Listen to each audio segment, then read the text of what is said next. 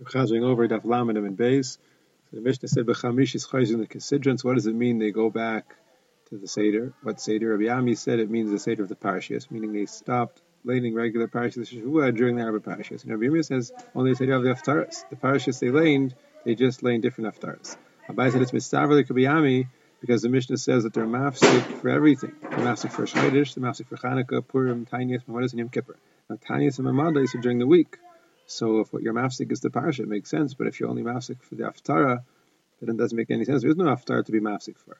The Gemara says on a raya because hakadisa v'hakadisa. If there's a parasha to be mafsik, so we're mafsik the parasha. But if there's haftara, we'll be mafsik only haftara. Now the Gemara wonders why in Tanias you need hafsaka altogether. Why couldn't they read the regular kriya in the morning and in the afternoon they could lay in the kriya of the Tanias? The Gemara says this is a siyuat Rav Huna.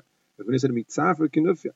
That in the Tanias in the morning the community got together to be ma'ayin b'midimasa to look into their maisim, do some introspection, and decide what they need to do tshuva for. So the Gemara says, how do they do that exactly? So I said from the morning until chatzos hayom, they're ma'ayim v'li demasa. They look into what they've done, introspection, and then from chatzos hayom until the evening, for the first quarter they do kriyas Torah and haftara, and the second quarter of the day they daven. And the Gemara was in pasuk v'yiku b'sefer Torah Hashem they came reviyas hayom, and reviyas hayom they're misvadim and mishtachim they're davening. Maybe we should do the reverse. Maybe the two quarters should be divided in the morning and the afternoon should be for being ma'ayim v'li demasa.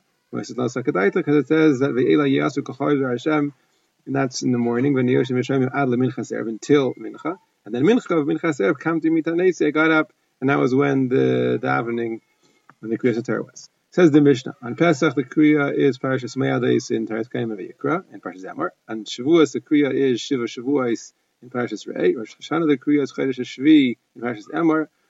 And Yom Kippur, the Kriya is Achimais, and Yom Rishon of Sukkot, the Kriya is Parashas Meyadis and Teskanim. The rest of the days of Cholamoid of Sukkot, they read the Korbanos of the Chag.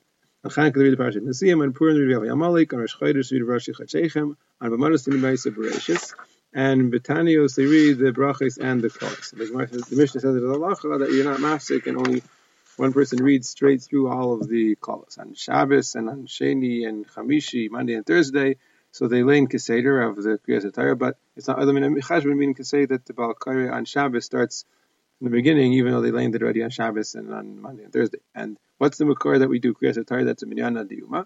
It says, there's a mitzvah to be Koreh Kol Echad V'Yachad B'Zman.